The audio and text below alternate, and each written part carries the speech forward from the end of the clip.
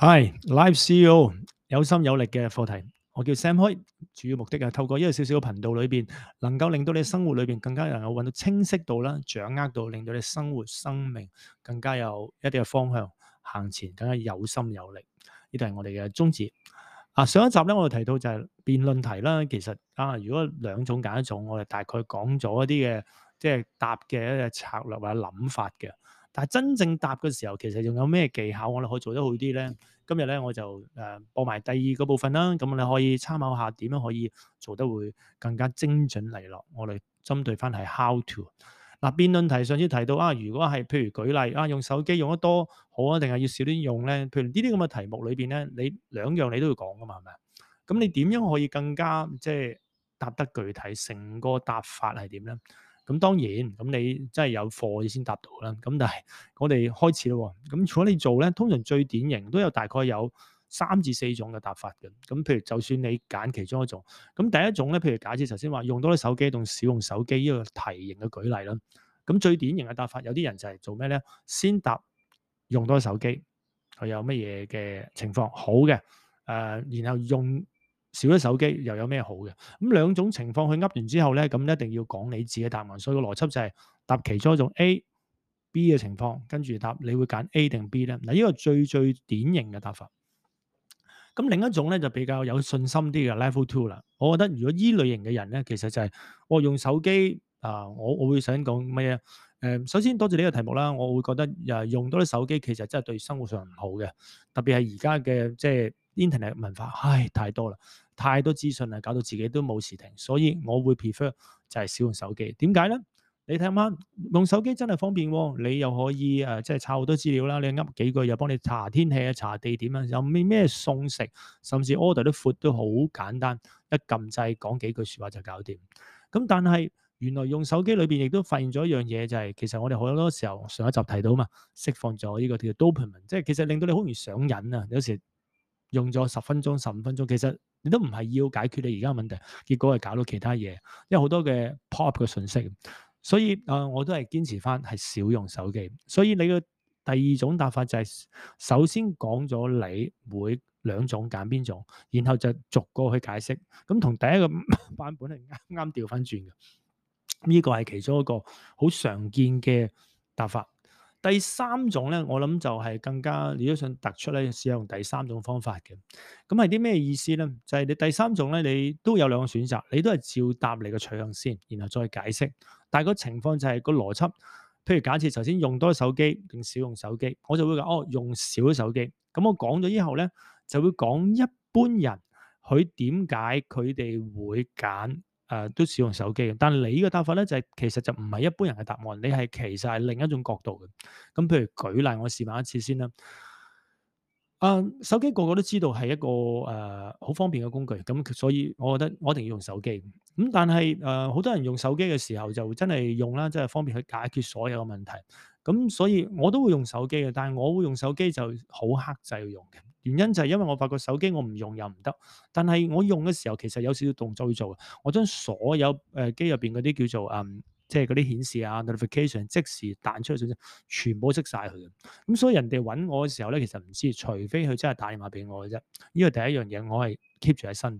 第二咧，我用手機咧就好刻意，我知道咧人咧好多時候起身咧第一樣嘢就會掂部手機嘅。咁我都會有係手機喺身嘅，但係我等夜晚就唔充電，一來佢唔會即係充過晚啦。第二朝頭早部手機佢冇電啊嘛，咁我要充電咯。咁我又唔係好中意驚爆炸，我有呢種心理病或者現象，咁我就將部手機充咗去。所以頭1小時咧，研究都話俾我哋聽，大概60至90分鐘每日嘅朝頭早其實好寶貴。如果你用嚟去學習啦，去做其他嘢或者有益嘅，或者做你最唔中意但係對你嚟講有幫助，譬如寫計劃書學習一種語言其實係好有幫助。咁我就中意咧，就朝頭早插部手機。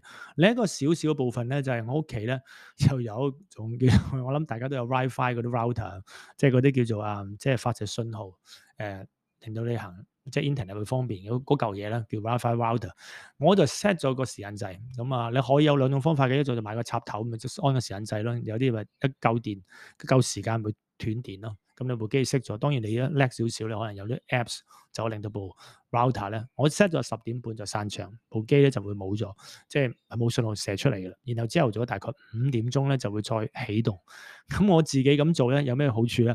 我發覺咧就係令到我會更加會我大概10點半嘟就冇信號啦。咁你可以開手機嘅，但係對我嚟講，我基本上我就唔會再用啦，因為啲提示我要休息啦。咁我發覺咁樣做咧，其實就好好去讓我去點話，去面對緊而家成日生活上手機好泛濫，但係冇辦法逃避嘅部分咯。咁呢個就係我自己用嘅方法啦。咁但係你喺呢個答法底下，點樣可以好清晰地真係能夠答得到咧？咁除咗頭先嗰3樣啦，再簡單講就係兩種揀一種。咁你講咗兩種嘅 pros and cons，臨尾講答案。第二就係你講咗呢個答案先，然後跟住再解釋嘅。第三就係你解釋，不過你解釋係同人哋一般人你估係有啲唔同。嗱呢兩種方法咧，咁佢講咧就有啲出路啦。但係你點樣可以令到自己嘅狀態好啲咧？咁我諗有一樣嘢你要知道嘅，就特別用對方嘅角度睇啦。如果你去考試或者你去面試咧，其實個考官佢唔係第一個見你嘅，咁佢第一樣嘢可能佢真係覺得好重複去答，所以你一定先用呢啲咁嘅心態，令到佢覺得你係能夠突出 stand out 嗰度。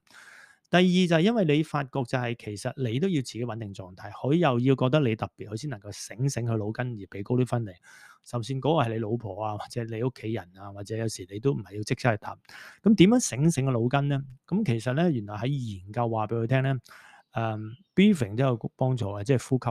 咁所以你答嘅時候，你盡可能大概多過3秒。嗱，點解係3秒唔係2秒？原來發覺咧，原來我哋身體咧有一種叫做 amygdala，係身體我哋有一個腦裏邊咧有一種咧叫做杏仁核啊。佢通常嗰個反應就會好快嘅。如果你咁短時間去反應咧，通常佢係容易做錯決定。咁佢特別控制情緒嘅。咁如果你呢個杏仁核能夠穩定多少少咧，多過3秒咧，甚至5秒咧，就基本上就 OK。咁取而代之，你唔通唔講嘢咩？咁咪呼吸咯。係啦，但係如果你真係要2至3秒一定要噏到嘢，你咪好講啊！多謝你嘅提問，我覺得呢個題目好好喎，呢個題目咁你第二種層次就 buy time。咁所以有啲人咧就俾個題目一嚇傻咗。咁但係有好處就係你可以去買多啲時間咯。咁去一係就唔識買時間，即係拖延時間，你咪重複條題目咯。阿陳生你咁問其實因為手機嘅問題真係好嚴重，個個都會面對。其實我哋點樣可以做得好啲咧？其實每個人都有唔同嘅睇法。不過我今日咧想同你分享翻我乜乜。咁呢啲咁嘅公式對白咧，你咁樣講咧，其實就好容易去帶出嚟嗰個重點啦。咁呢個就我覺得係一個好好嘅方法啦。咁但係另一個少少第三種嘅答法都係買時間。但係原來人咧，大部分都係中意你 say yes 嘅，即係譬如邊個問你，喂 Sam，我哋你間食飯好唔好啊？定係唔好揀？佢問得你，其實係希望你 say yes 噶啦，係咪？咁但係你其實又唔想喺呢間嘢度食飯嘅。咁我諗點樣講咧？我記得之前咧有一個真係好真實嘅工作嘅例子。咁對方咧個客咧就叫我幫佢拍埋 video，因為我揾拍檔拍啦。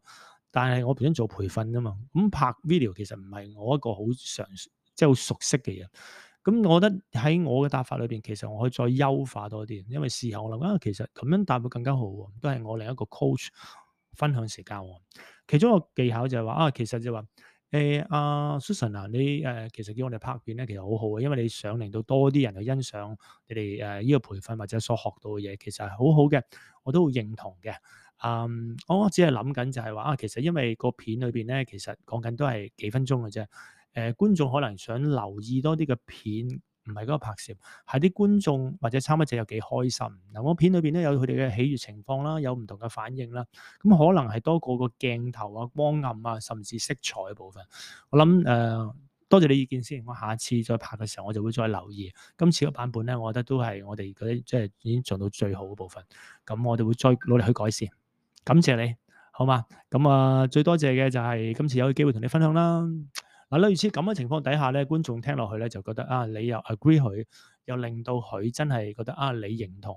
咁諗我喺我哋生活上裏邊咧，我係需要識得用呢啲咁嘅方法，導致咧其實好多時候咧，我哋唔會容易俾人哋嗰個叫做咩嗰個諗法或者覺得你唔認同佢。咁所以喺 ending 裏邊，我覺得 say yes 先。咁所以呢個我哋叫做控制你嘅情緒，先可以係達得到好嘅狀態。咁所以好緊要就係頭先講呼吸啦。第二就係去揼波鐘，即係買少少時間啦。最尾頭先所講，先認同佢，然後諗下有咩位其實俾另一個建議俾佢，令到佢覺得啊，你都可以聽我講喎，原來有其他嘅方向角度。我諗主要今日所講嘅就係我哋回應技巧嘅有其中一樣嘢 how to 嘅方法。啱所講嘅就係你點控制你嘅狀態啦。頭先所講就係嗰個答法啦。咁加埋之前所講嗰個答嘅策略咧，我諗就好完備地去面對緊一啲我哋生活上成日面對緊嘅答辯問題嘅選擇啦。好冇？咁就多謝收聽。如果你喜歡我哋嘅頻道，subscribe 我哋啦，亦都可以即係留言嘅。咁我亦都好方便，可以用錄音。原來而家科技好方便。咁所以感謝你嘅收聽。我叫 Sam 開，下次再同你分享。